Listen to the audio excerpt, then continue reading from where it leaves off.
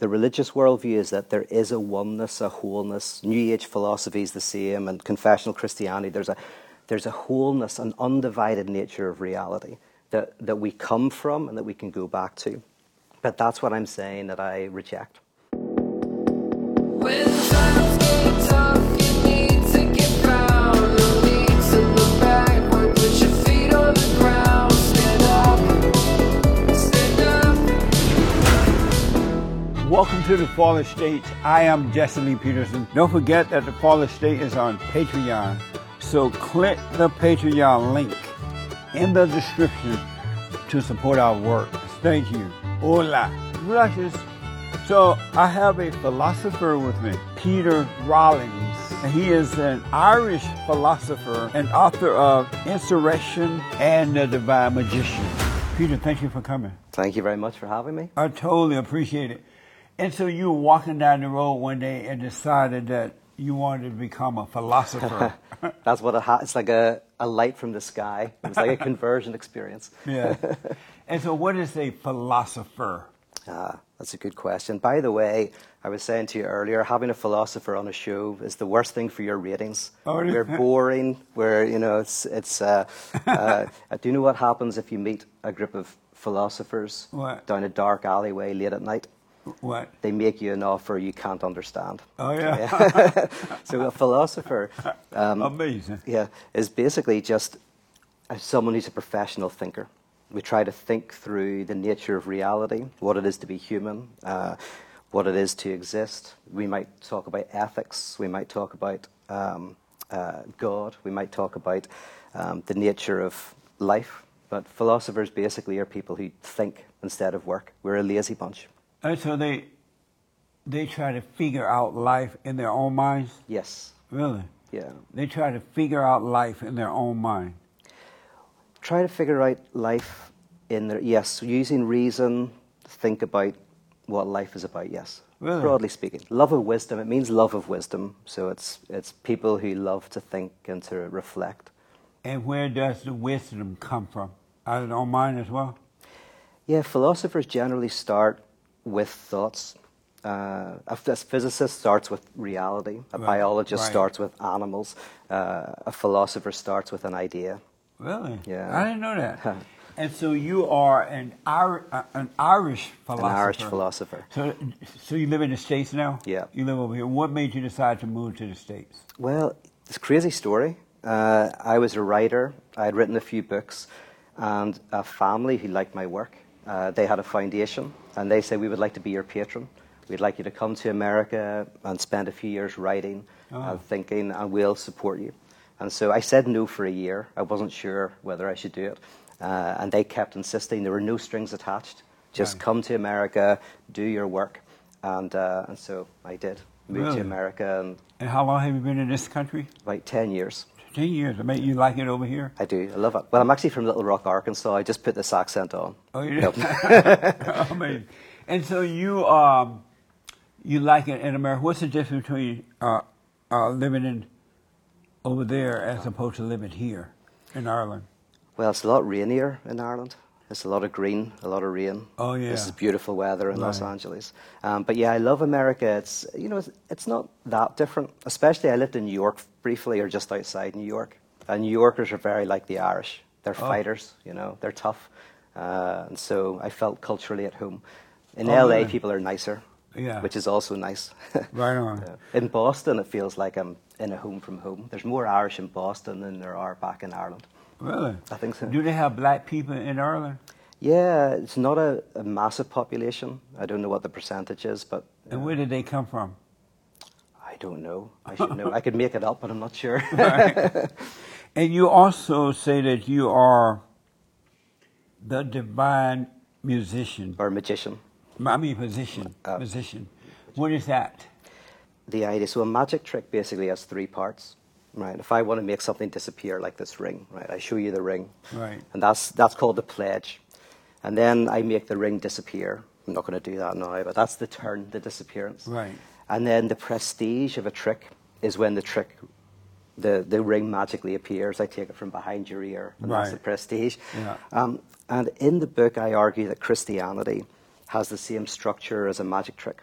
there is something that has to be made to disappear in our lives, and I call this a sacred object. It's an object that you think will bring wholeness and completeness to your life, right? In LA, everybody's seeking wholeness and completeness. Have enough money, enough fame, do the right yoga poses, do CrossFit, whatever it is. Right. I want to find the answer.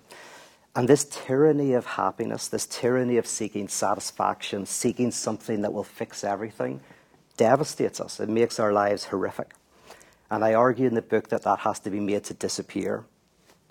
And then the third part of the magic trick is when the sacred appears again, but not as an object that you love, but as a depth dimension in the act of love itself. Oh, okay. So I basically argue that Christianity has this idea that you can't really love God as an object, but rather when you love God through the act of love itself.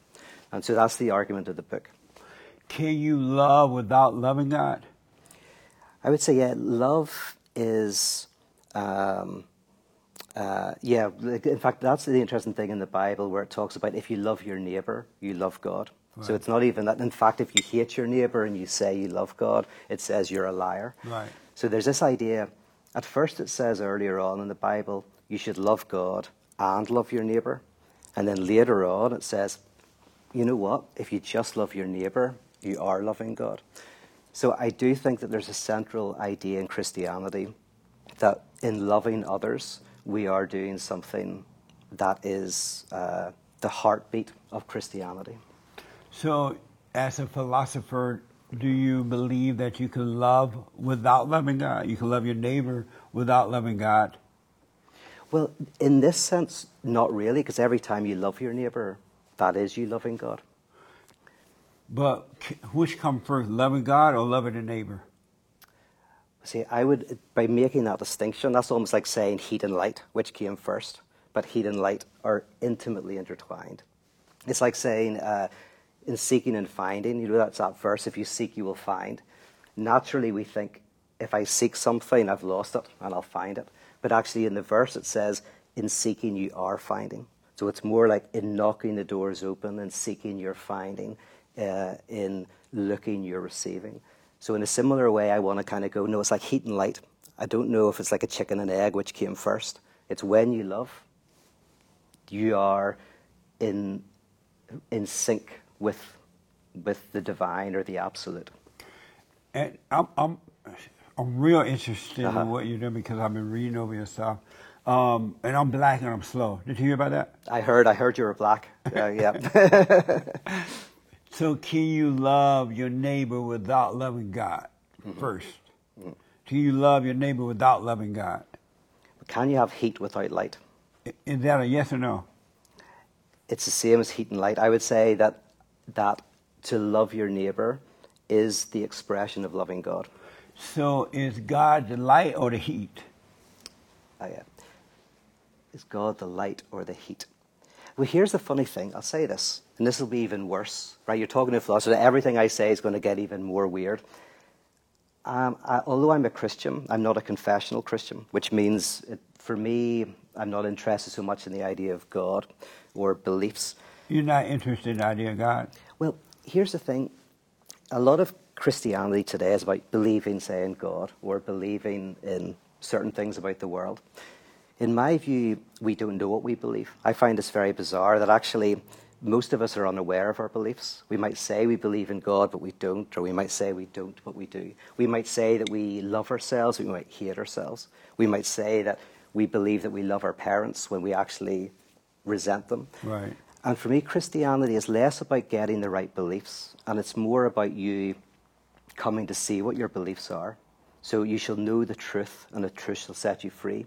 So Jesus was never interested in, giving a sermon about what to believe. He seemed more interested in helping people come to know themselves, come to know their beliefs. Right. Because our beliefs, I think, are hidden from us. It takes years to know what you believe. People say they don't believe in ghosts, but as soon as the lights are out and they hear a tapping at the window, they've got their cover over their head, And so is God the light or the heat? You said the light and the heat. Okay. Which one is God? He the light or the heat? Yeah. Well, see, we have to talk about what we mean by the word God. So for me as a Christian, I don't believe in God, I believe in the death of God. Right? Everyone believes in God, especially in LA. Throw a stone, everyone believes in God. But Christianity is a belief in the death of God.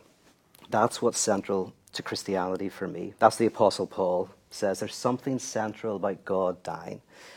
And that's what I hang my faith on.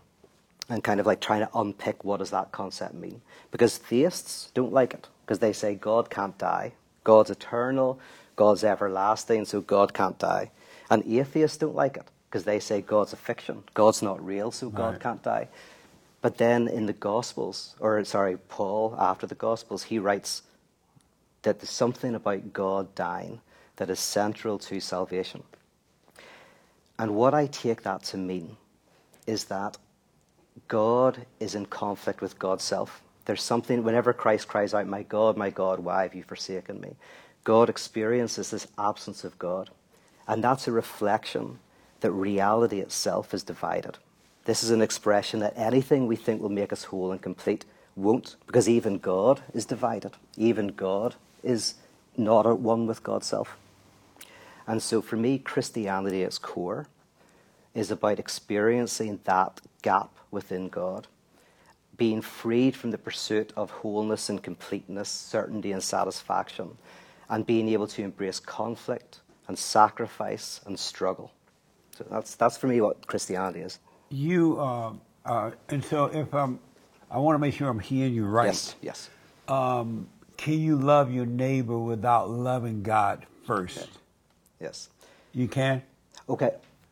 So you're talking about God as a being, and it's like a supreme being. What's your notion of God? When you say God, what do you mean?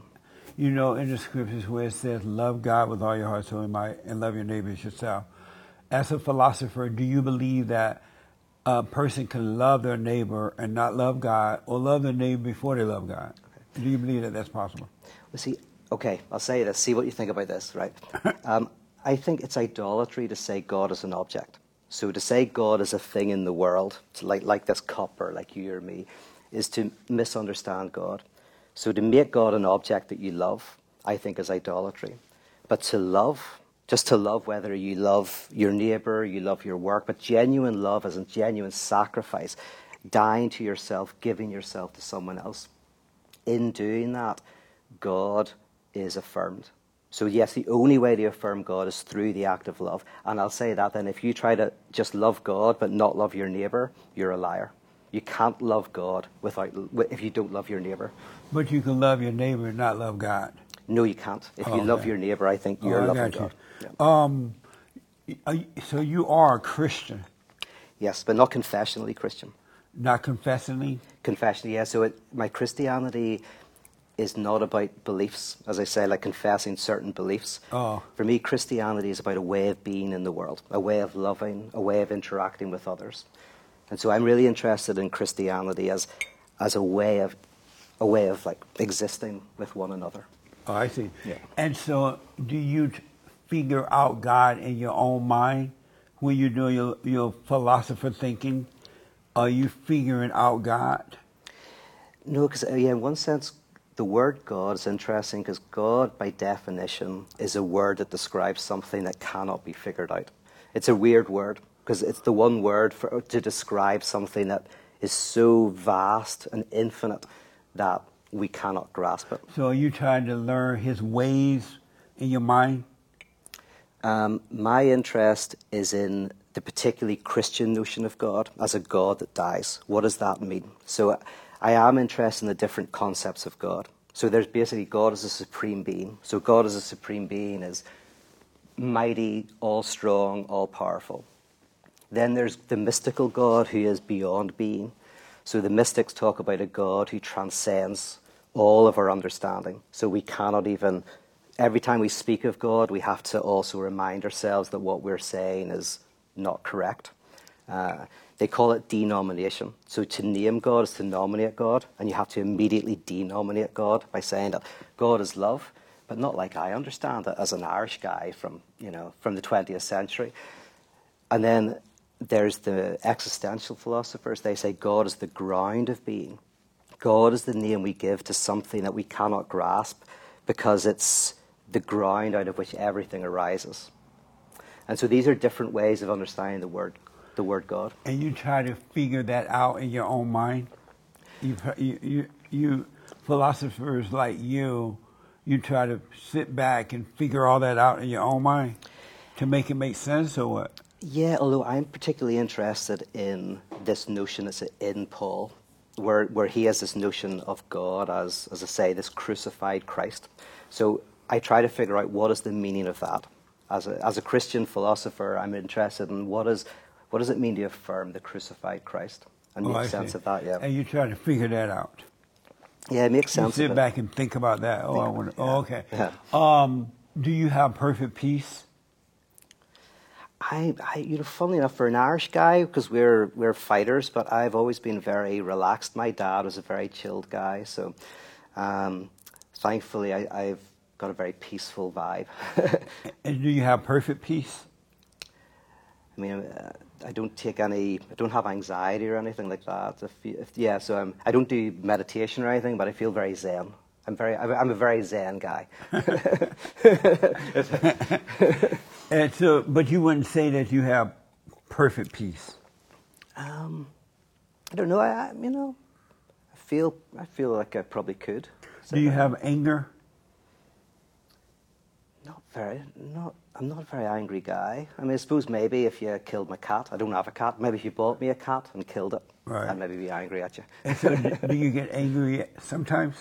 What's that? Do you get angry sometimes? I guess so, yeah. You do? I'm guessing so, yeah. You're not sure? Yeah, I would get angry. I'm trying to think the last time I was angry. I get angry at some things that are going on politically in the world, yes, I guess so. There's a lot of... But I try to avoid getting into a politics of opposition. I hate oppositional thinking where you create an enemy. I try to see everybody as a neighbor, not an enemy. How do you, as a philosopher, how do you deal with that emptiness? You know, sometimes when you're alone, you feel like something's missing within yourself, something's wrong. How do you figure that out? Yeah. So for me, that's central to Christianity. Yeah, is that for me, all of us our natural state is to find some way to fill some gap, what Pascal called the God-shaped hole. Right. And we frantically, whether it's from money or fame or religion, try to fill that gap. What I do with my religious community is look at how Christianity helps us to enjoy that lack, to enjoy the conflict, the sacrifice, to not try to fill it, to be comfortable with that space that you're talking about. So that's very central to my work, is we can actually enjoy not having, not there's a frenetic pursuit of things that we actually have to be freed from. Oh, I see. Yeah. So you can be comfortable with that emptiness. Mm-hmm. You have a PhD in post-structural thought. Oh, yes. What is post-structural thought? How do you get a PhD in it? Yeah. So I went to a university called Queen's University in Ireland. And post-structural thought is really, so it's in continental philosophy, and it's the study of language and the study of the underlying structures. So, for example, see in chess, I don't know if you play chess, I play chess, and the pieces all represent different characters. Right. But if you lose one of the pieces, you can just take a button and put it on the board, and it will represent a pawn or whatever. Yeah. Post-structuralism and structuralism are like, with something like Christianity, there's all of the imagery, but what's important is the grammar. What's important is the underlying rules. So what I study with Christianity or with any myth or story is what's the underlying truth. So, for example, in Christianity, I would say the underlying structure is a critique of scapegoat mechanisms. So whenever you look at Christianity, there's this idea that we take our lack, our darkness, our hatred of others, we put it onto a scapegoat. We blame somebody else and we say they're guilty. And in Christianity, we discover that when we take all of our lack and we put it onto Christ, we realize he's innocent. That we're projecting all of this darkness within ourselves onto somebody else and saying they're the problem. And we are faced with the idea that actually, oh my goodness, that's me. That's my stuff that I've put on. Now, this happens every day, like with this thing called Karens, which I found out recently, where people put in their own intolerance and hatred and find a group that they can project all of that onto and make fun of some other group. Some people who maybe are nasty, or just having mental health issues, or are just having a stress day. So we project all of our own intolerance and our own dislike onto a group. We say they're the baddies, and that makes us feel better. And for me, Christianity, structurally speaking, is saying, no, no, no, you can't do that. All that stuff you're putting onto them, that's your way of getting rid of your own intolerance. You've got to face that in yourself. And so you study different religions, you think about, because in the world there are different forms of Christianity, different forms. And you sit back and think about those things and try to make them all work. Well, no, funny enough, so one is I'm a practitioner first, so and I'm within Christianity, so I set up Christian communities. And I'm not a universalist. I think all religions are doing different things. So my interest is in what's unique about Christianity. And again, coming back to it, is this notion that only in Christianity do you have a God that dies. And St. Paul first brings that idea into the world. Then Luther makes it into a theological concept. And then the philosopher Hegel raises it to the dignity of philosophy. He makes it into a philosophical concept. And here's the kicker. Nietzsche then says it's an existential thing. Everybody has to go through the death of God. So Nietzsche and St. Paul are part of this trajectory of seeing something important in this concept. So it's almost like, by the way, it's like a band. I like U2. If I'm into U2, I'm not really into the music that sounds like every other band. I'm interested in the music that sounds like U2, the music that's their music. In the same way with Christianity, I'm not interested in the things that Christianity shares with everybody else. Like there's loads of them. Love your neighbor, belief in God's a biggie, all of that. I'm interested in what does it say that is utterly unique. That's the interesting stuff. It sounds like you believe that God died. Yeah. You believe God died. Yes, or that means something. Yes, that we can unpack that. That means something. And so you believe that Jesus was God or is God? Yeah. Now, what I do, by the way, so when I approach Christianity, I approach it like a psychoanalyst with a dream. If you come to me with a dream, I take it as all true. You tell me your dream, you were chasing a bus, you couldn't catch it on your way to work. I'm a literalist, I'm a fundamentalist. I believe everything in your dream is true because it speaks of something deep in your subjectivity. However, I completely bracket out whether historically there was a bus you were chasing. That's irrelevant. I don't care about that. So in the same way, when I approach Christianity, I'm a fundamentalist. I take it all as absolutely true. But as to whether anything's historically accurate or not, that's irrelevant to me. So in a sense, whenever Paul says, God died, I go, what does that mean? Let's take it completely seriously. Let's say it's completely true. What does it mean? And I think it means, because here's the crazy thing, right? The very moment that Christ cries out, my God, why have you forsaken me? The temple curtain rips. So can I give you I want to do this for you because you're a pastor. Can I give you my reading of what I think's happening? And then you tell me what you think. Absolutely. Okay. Tell me whether I'm a heretic or not. Okay. Tell me whether I'm saved or not, okay? So the Bible starts off with an Oedipal story. So the story of Oedipus, as you probably know, is this guy wants to sleep with his mother. His dad gets in the way, says, you can't sleep with your mother. He doesn't know it, but gets in the way. Oedipus kills the father, ends up with his mother, and it's an absolute disaster, right? Now, Freud loves that story because the mother is a symbol of oceanic oneness, wholeness, going back to the womb, right? The mother is a symbol of you getting everything you want. And then the father is the symbol of what gets in the way. So the story is basically the idea of fulfill your dreams so that you can realize the abject horror of them, right? It's going like, if you actually get everything you want, it won't be good, right? Now, the story of Adam and Eve is an Oedipal story. Adam and Eve walking around the garden, there's a piece of fruit. If they eat this, they will be like God. They will lack the lack. They will know knowledge of good and evil. There's a prohibition. They break through the prohibition. They get the apple, they eat it, and it's an absolute disaster, right? Now, the interesting thing for me is that story sets up a very basic structure of human psychology, which is we're depressed if we don't get what we want. And then when we do get it, like the actor who gets everything they want, it's even worse, the person who wins the lottery. And the serpent is the superego. So the superego for Freud is the one's always saying, you just have to get that. You get that job, and then everything will be great. So the serpent is saying, you just eat that piece of fruit, everything's going to be great. Right. Now, grace is the technology of exorcism. Grace is saying you don't have to do anything. Grace is this incredible technology that exorcises the superegoic, serpentine injunction. Now, the reason why I'm saying all of that is the Temple of Jerusalem is like the setup of this. You've got the court of Gentiles, everybody can hang out. You've got the Holy of Holies, that's the place where God is. And you've got a massive curtain, right? And just like a magician's stage, right? And at the very point when Christ cries out, my God, why have you forsaken me? The temple curtain rips. We see in the Holy of Holies where certainty and satisfaction and the absolute exists. There's nothing there. It's just a bare room.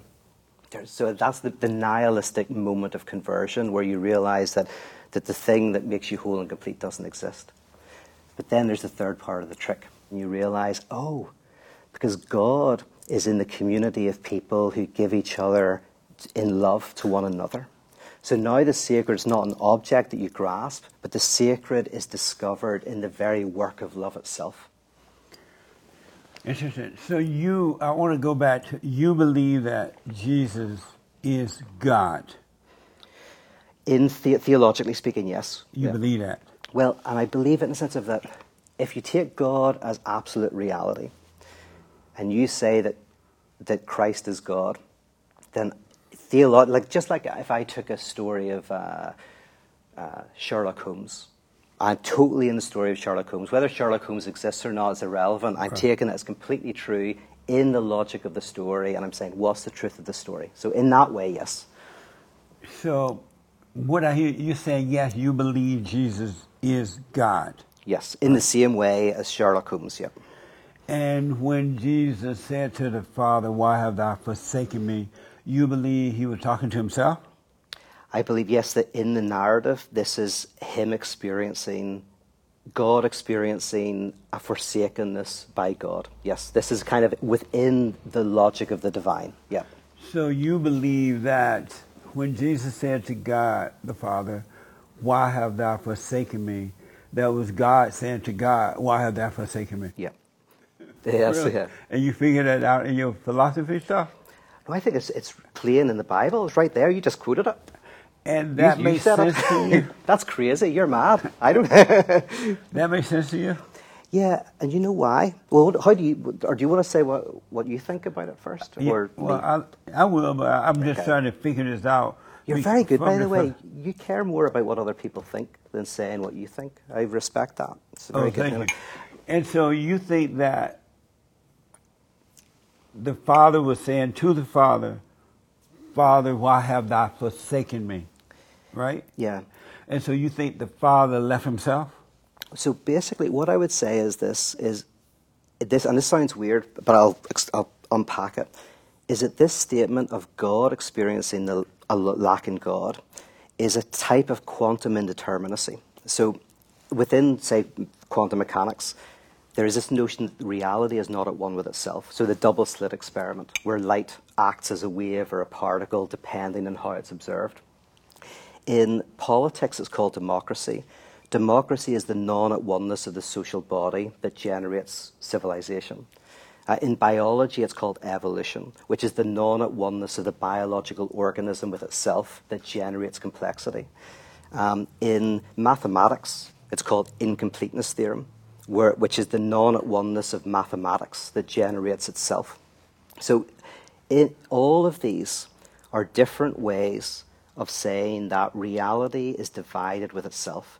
They're all expressions of Christianity. So these modern notions in science of evolution, of quantum indeterminacy, of mathematical incompleteness are just scientific ways of saying that reality is not at one with itself. And that idea comes from the Christian tradition.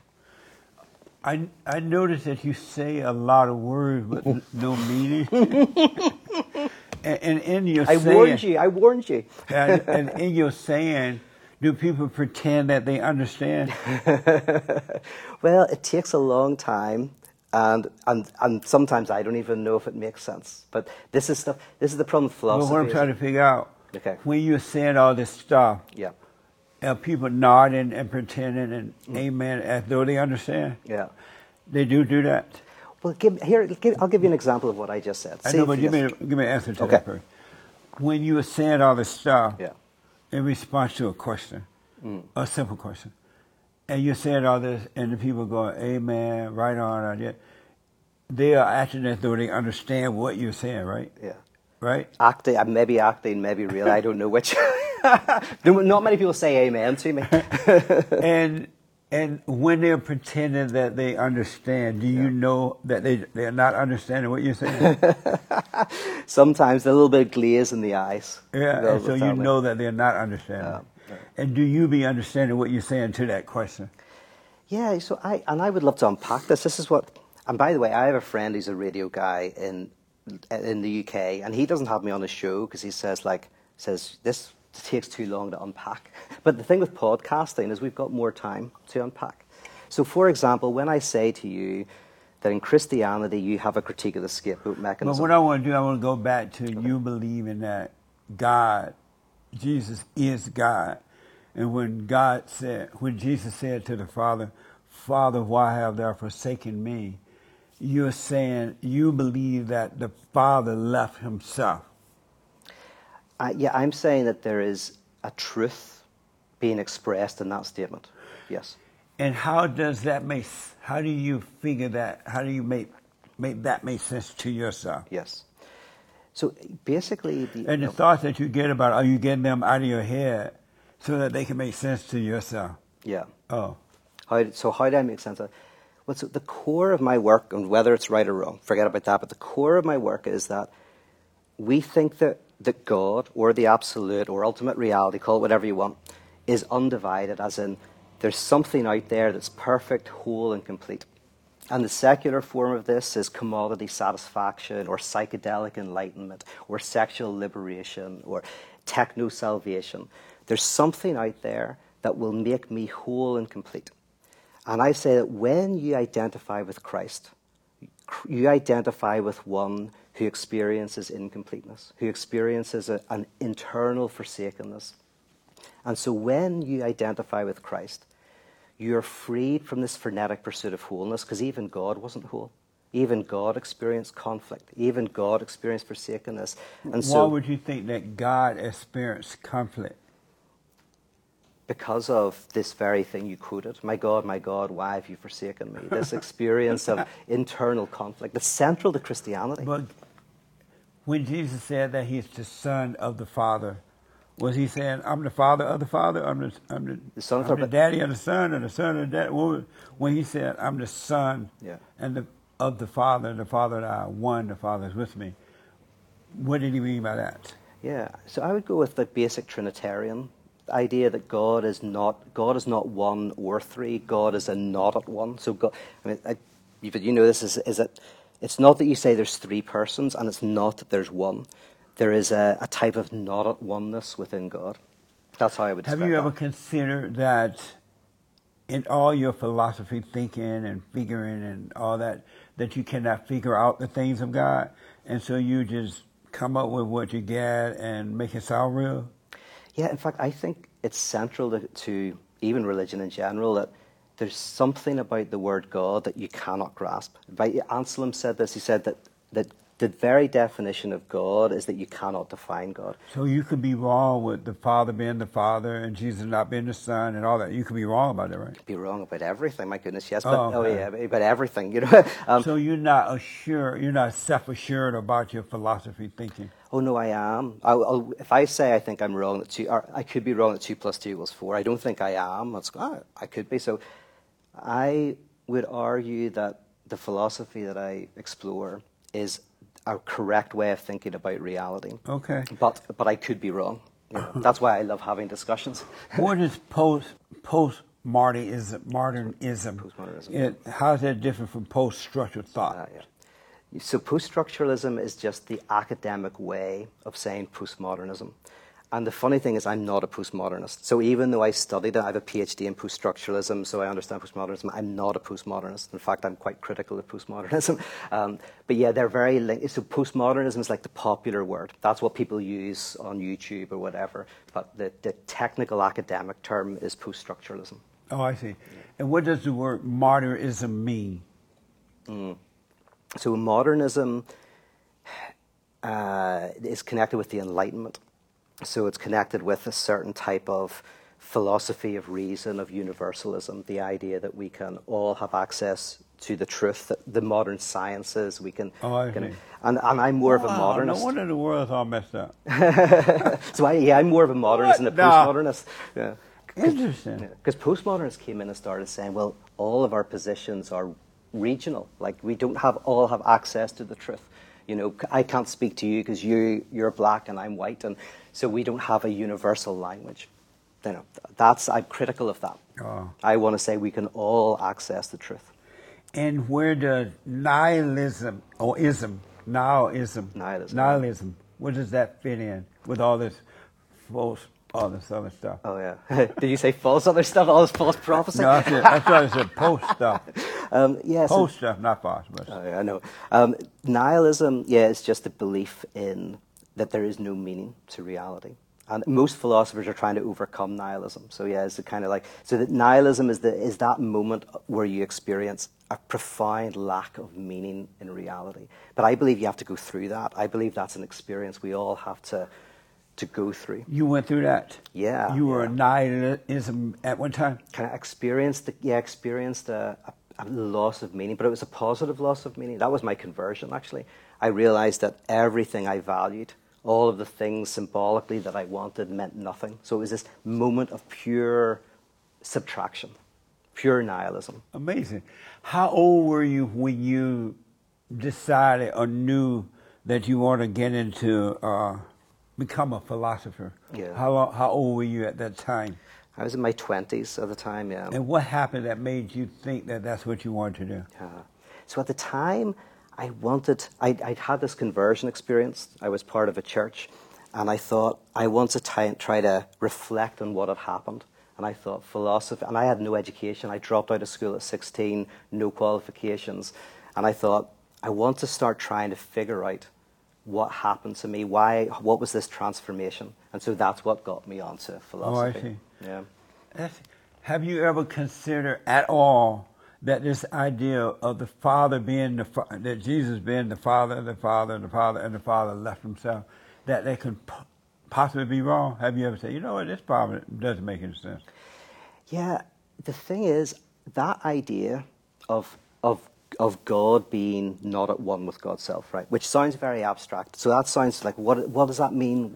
God is at one with himself, but he and Jesus were not the same person. Yeah. Have you ever considered that?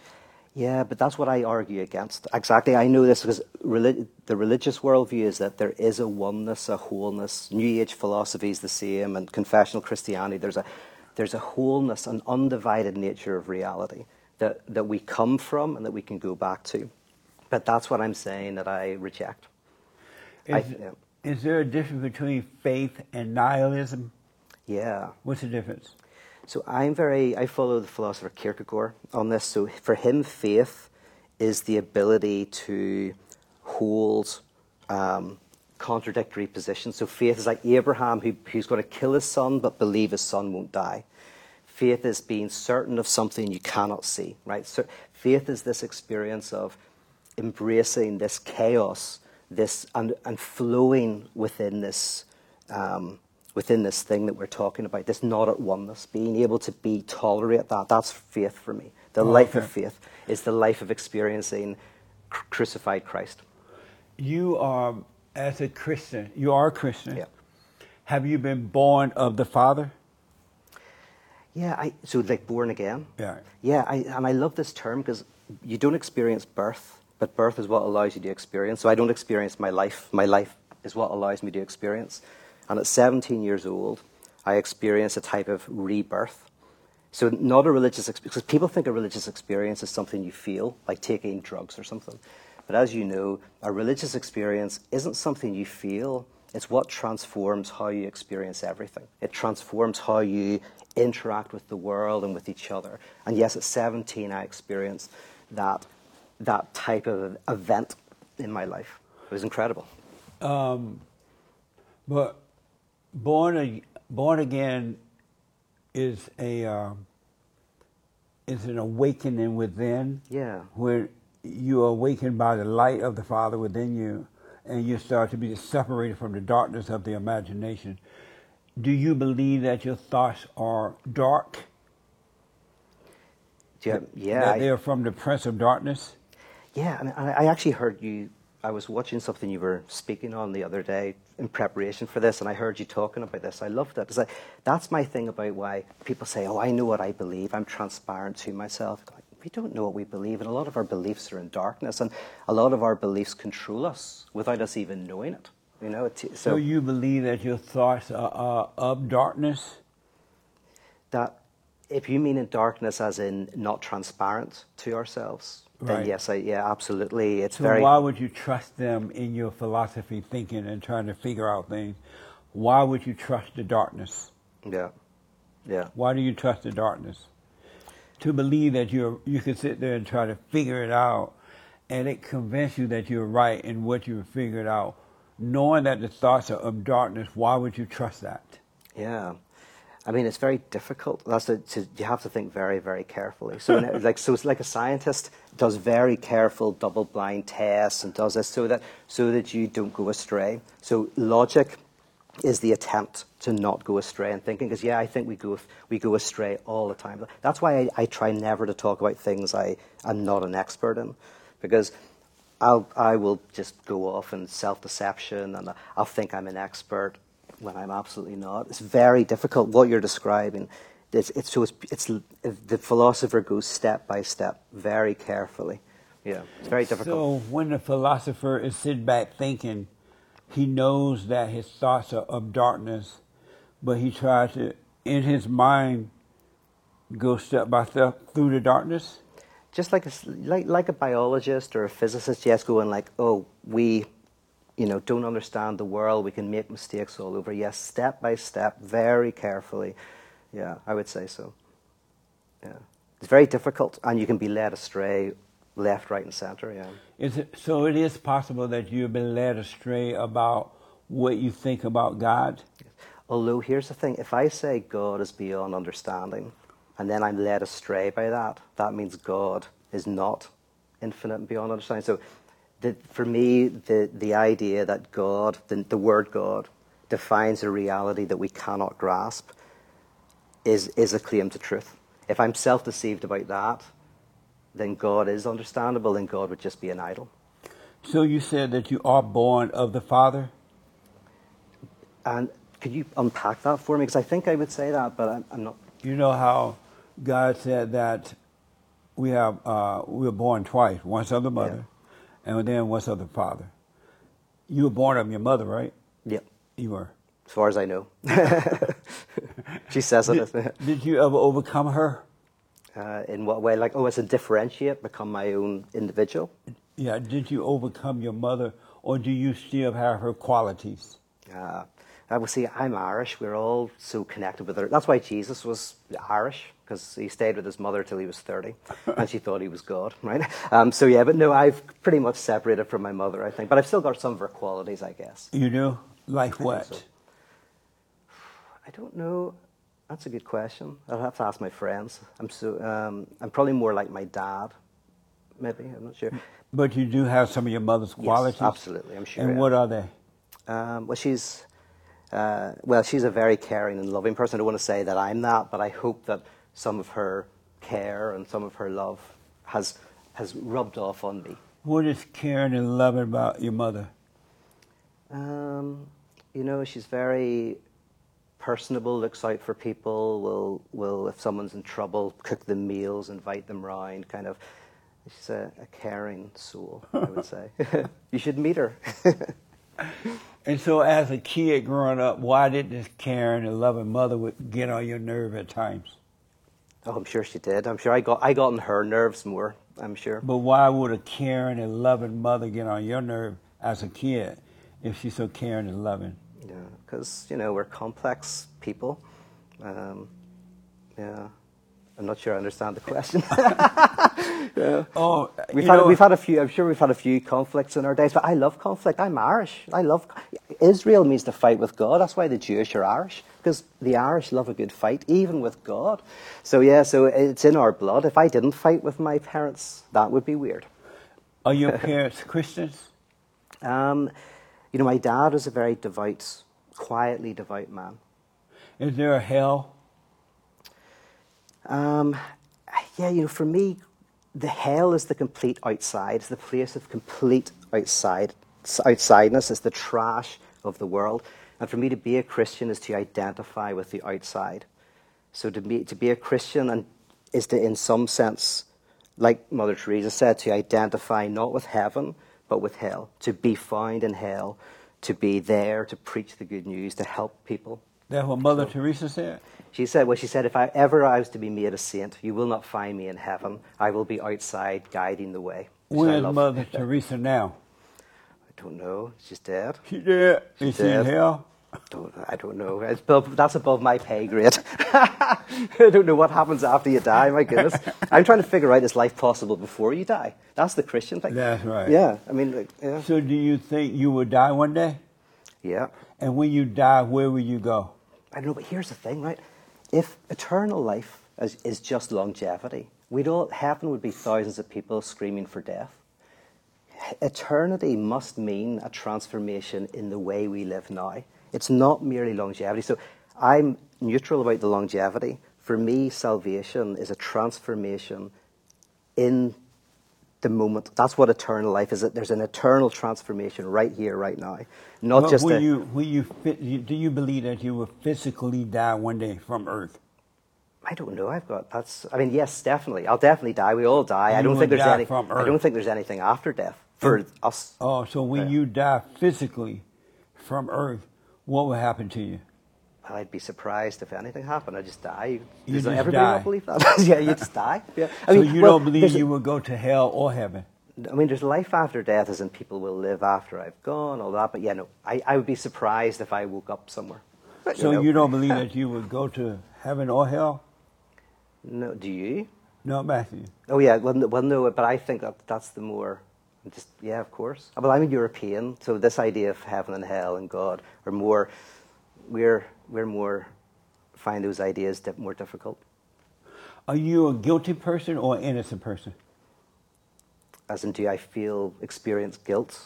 Yeah. Yeah, I'm not really, thankfully. So are you innocent? In what way? Any way at all? Are you innocent, period? Not completely innocent, I'm sure. I've done bad things in my time. I love this. This is great. So what? I'm enjoying this line of questioning. This is this is great. I'm definitely not innocent. I'm trying to don't ask me to confess my sins to the camera. Absolutely. Do you sin? Okay, so that's a theological concept. Can I give you the definition of what I think sin is? Yeah, because of time, it needs to be short, but yes. Okay. Well, very quickly. Because philosophers go on and on, and then you forget what the question was. Yeah, I know.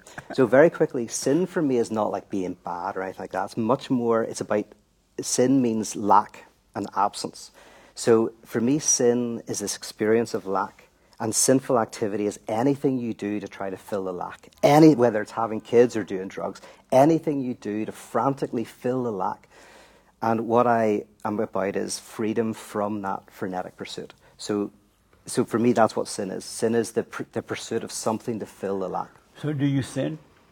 I feel that I'm mostly free from that frenetic pursuit. I'm not looking for something to fill the lack. So do you sin? Yeah, occasionally I look for things like money or fame that will fill that lack, and that would be sin. So if I do that occasionally, yes. Oh, okay. Yeah. Is there one truth?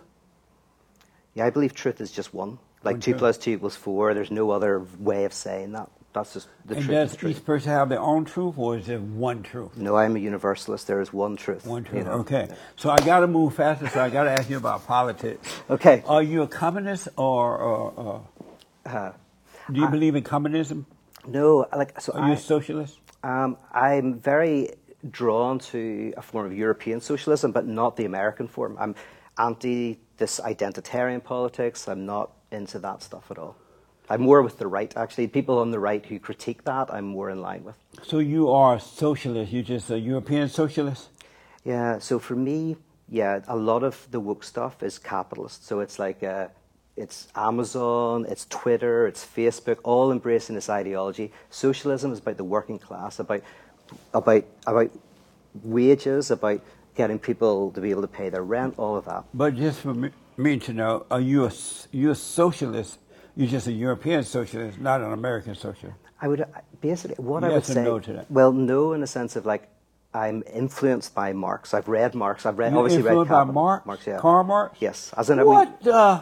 yeah. Well, we all read him back in Europe. You have to, as a philosopher, Yeah, I you know they have to do. read I him. just found out that he's taught in the schools over there in a heavy way. Yeah, and that's the problem here, is that because people haven't read him, they think that all of this capitalist woke stuff is Marxist. It's not. Marx is all about universalism. But Karl Marx was a wicked man. He was so evil that even his folks thought he would possess. Even what, sorry? His people, his family, his father, mother. Karl Marx was so evil. He hated Christianity, totally hated it, right? And so he was so evil, his parents thought that he was possessed. But you know what he said about religion? Isn't that true, though, about him? No. Here's what he said about Isn't that religion. true I'll about quote him? him. Religion is the I know, but sigh is of that a... true about him? No. Because Because I can quote him. I can quote. Are He you loved saying that religion. his parents did not think he was wicked? Oh, He was I have possessed? no idea about his parents. I've only read his books. They I'm not teach that in interested in schools. his biography. Like, you How know, could you follow Karl Marx knowing that he hated Christianity? He well, no, hated said God. very beautiful things about Christianity. He said, religion is the cry of an oppressed people, the heart of a heartless nation, the soul of a soulless condition. That's beautiful. He said it's the opiate of the people. In other words, it takes away their suffering. He then said, however, but you can't You can't just... quote Karl Marx with evil. How you're quoting Satan. Is that right? Is that right? Well, so here's Karl Marx's main point, and then tell me the satanic bit of it. His main argument is that people are alienated from their work. So you will work, and even if you're well paid, you spend most of your day doing something you don't necessarily believe in. We're lucky because we do what we love. But he And also most people believed that don't. there was no God. No, but I'm talking about the central, like you're talking about, like you two, whenever I said about you two, the stuff that makes him who he is, that's the interesting Well, stuff. Satan made him who he was Yeah. because he had so much hatred in his heart. But I got to ask, Okay. do you support abortion? It's not something I think about. I think it's probably a very painful thing for people to have to do. But I've never thought about it. It's not an issue I think about. But now that I've asked, do you support abortion? As in, I think it's a good thing. I don't think anybody thinks it's a good thing. I don't think abortion's a good thing. I don't Do you yeah. support abortion? Support it as in think it's a good thing? Or do you support it as in legally? And I suppose my answer would be democratically. If you're in a country that democratically decides on that, as a democratic person, I would accept that. So you support abortion? Yeah, in that. But I would also, yeah. You do. Do you think a woman has the right to kill a man's baby in the womb? So yeah, what do I think about that? My goodness, I've never really thought, because it's not something I don't have kids. I've never been married, so I've never thought about this. But yeah, if it's in a country, yeah, I guess it's a woman's choice. Is it right that a woman should kill a man's baby in her womb? Is it right? Is it the man's baby? There's so many things about that statement that's weird. So it's the man's baby. It's not the woman's baby either. It's the man's baby. Is it right that the woman should kill the man's baby in her womb? If the two of them, in the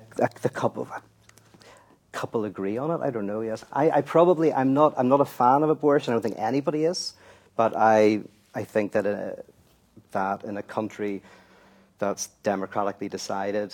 So is it right that a woman should kill a man baby in her womb? I don't think it's right. I don't want to say it's right, but I could see how. Yeah, I'm fine about abortion as a necessary evil, a necessary. Are you fine about abortion as a necessary evil? Like I would never probably want to encourage someone I know. But you're just fine with it otherwise, as a necessary evil. It's one of those areas where, because I haven't thought about it, and you're getting me to think about something that I haven't thought about. You're a philosopher. You're supposed to think about these things. I know, but that's not. See, because you're asking about when is it baby a human being? When is it? So that's the question. That's the way a philosopher. I can't because we're out of time, and I want to. I know. But I just want to know where you find with you. You think that it's right for a woman to kill a man's baby in her womb?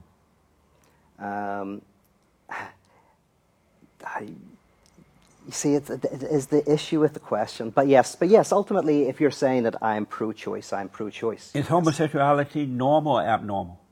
All sexuality is abnormal.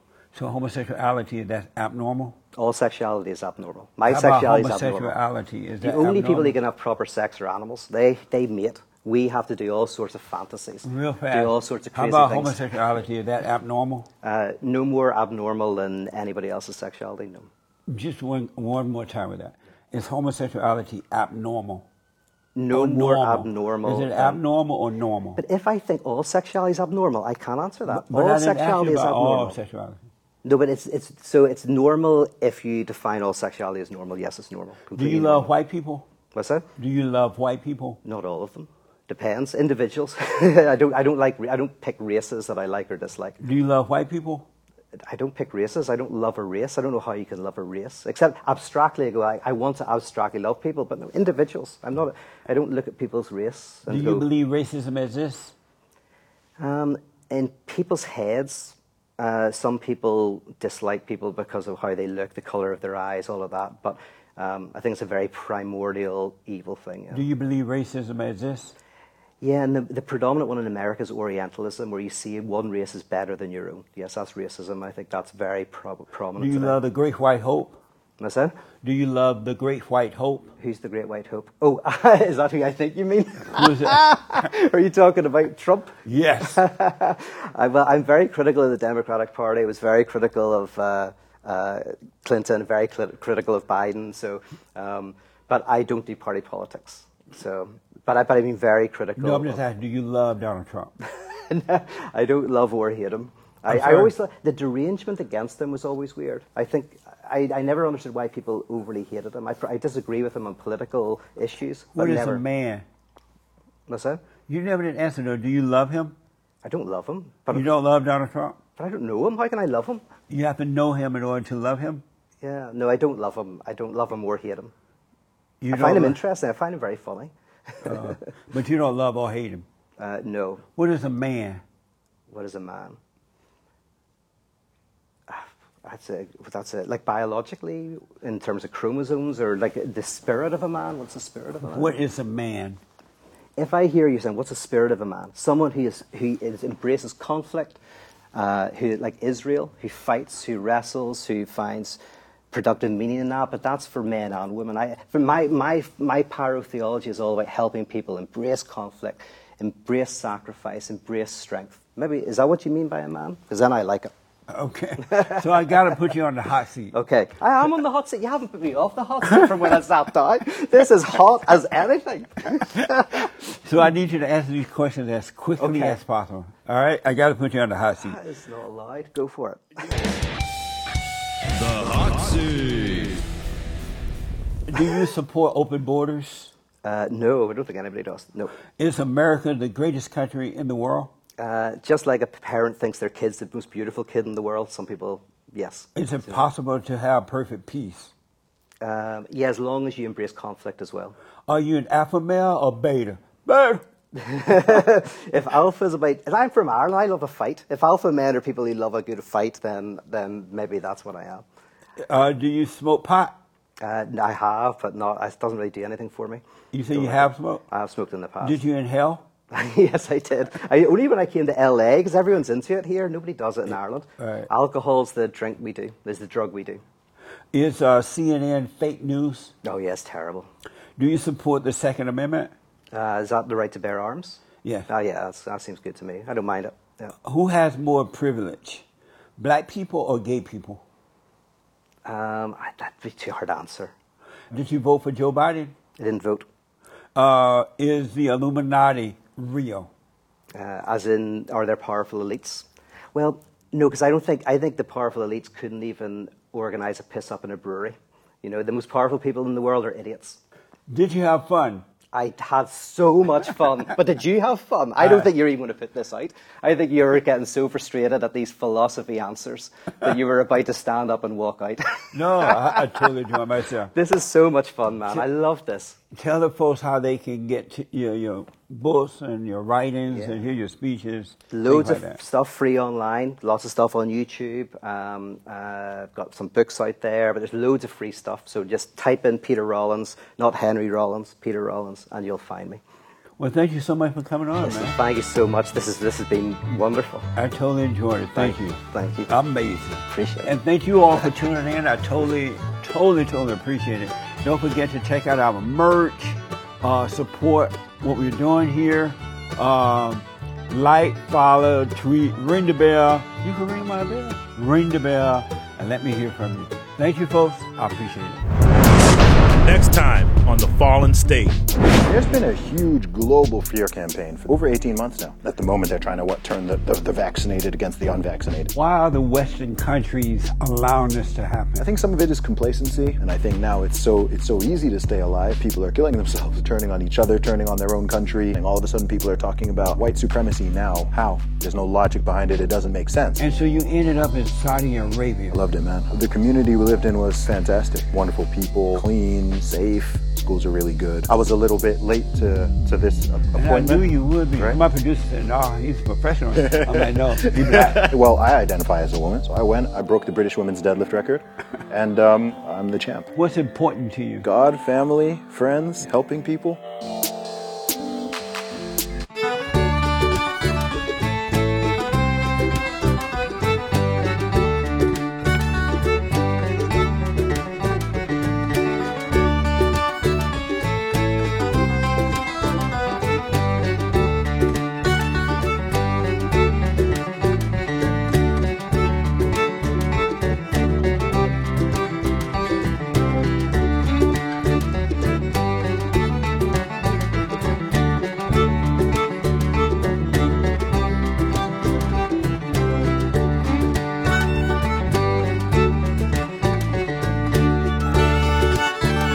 Thanks for watching The Fallen State. Don't forget to like, follow, subscribe.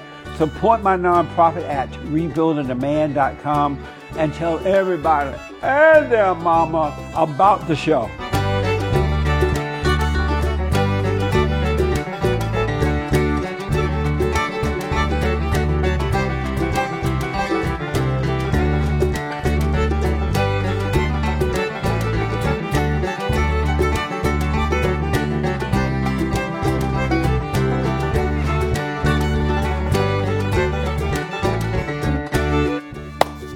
Amazing. That was brilliant. Oh, that was funny. Abortion. Oh yeah, that was very good. It was I fun. It was fun. I knew I would like this because you see, you're Irish. You're saying because you've got like a good fight. You I'm like to Irish? wrestle. You've also because you've got a bit Nice. of fighting in you, you know. So I love it. I've really enjoyed this, man.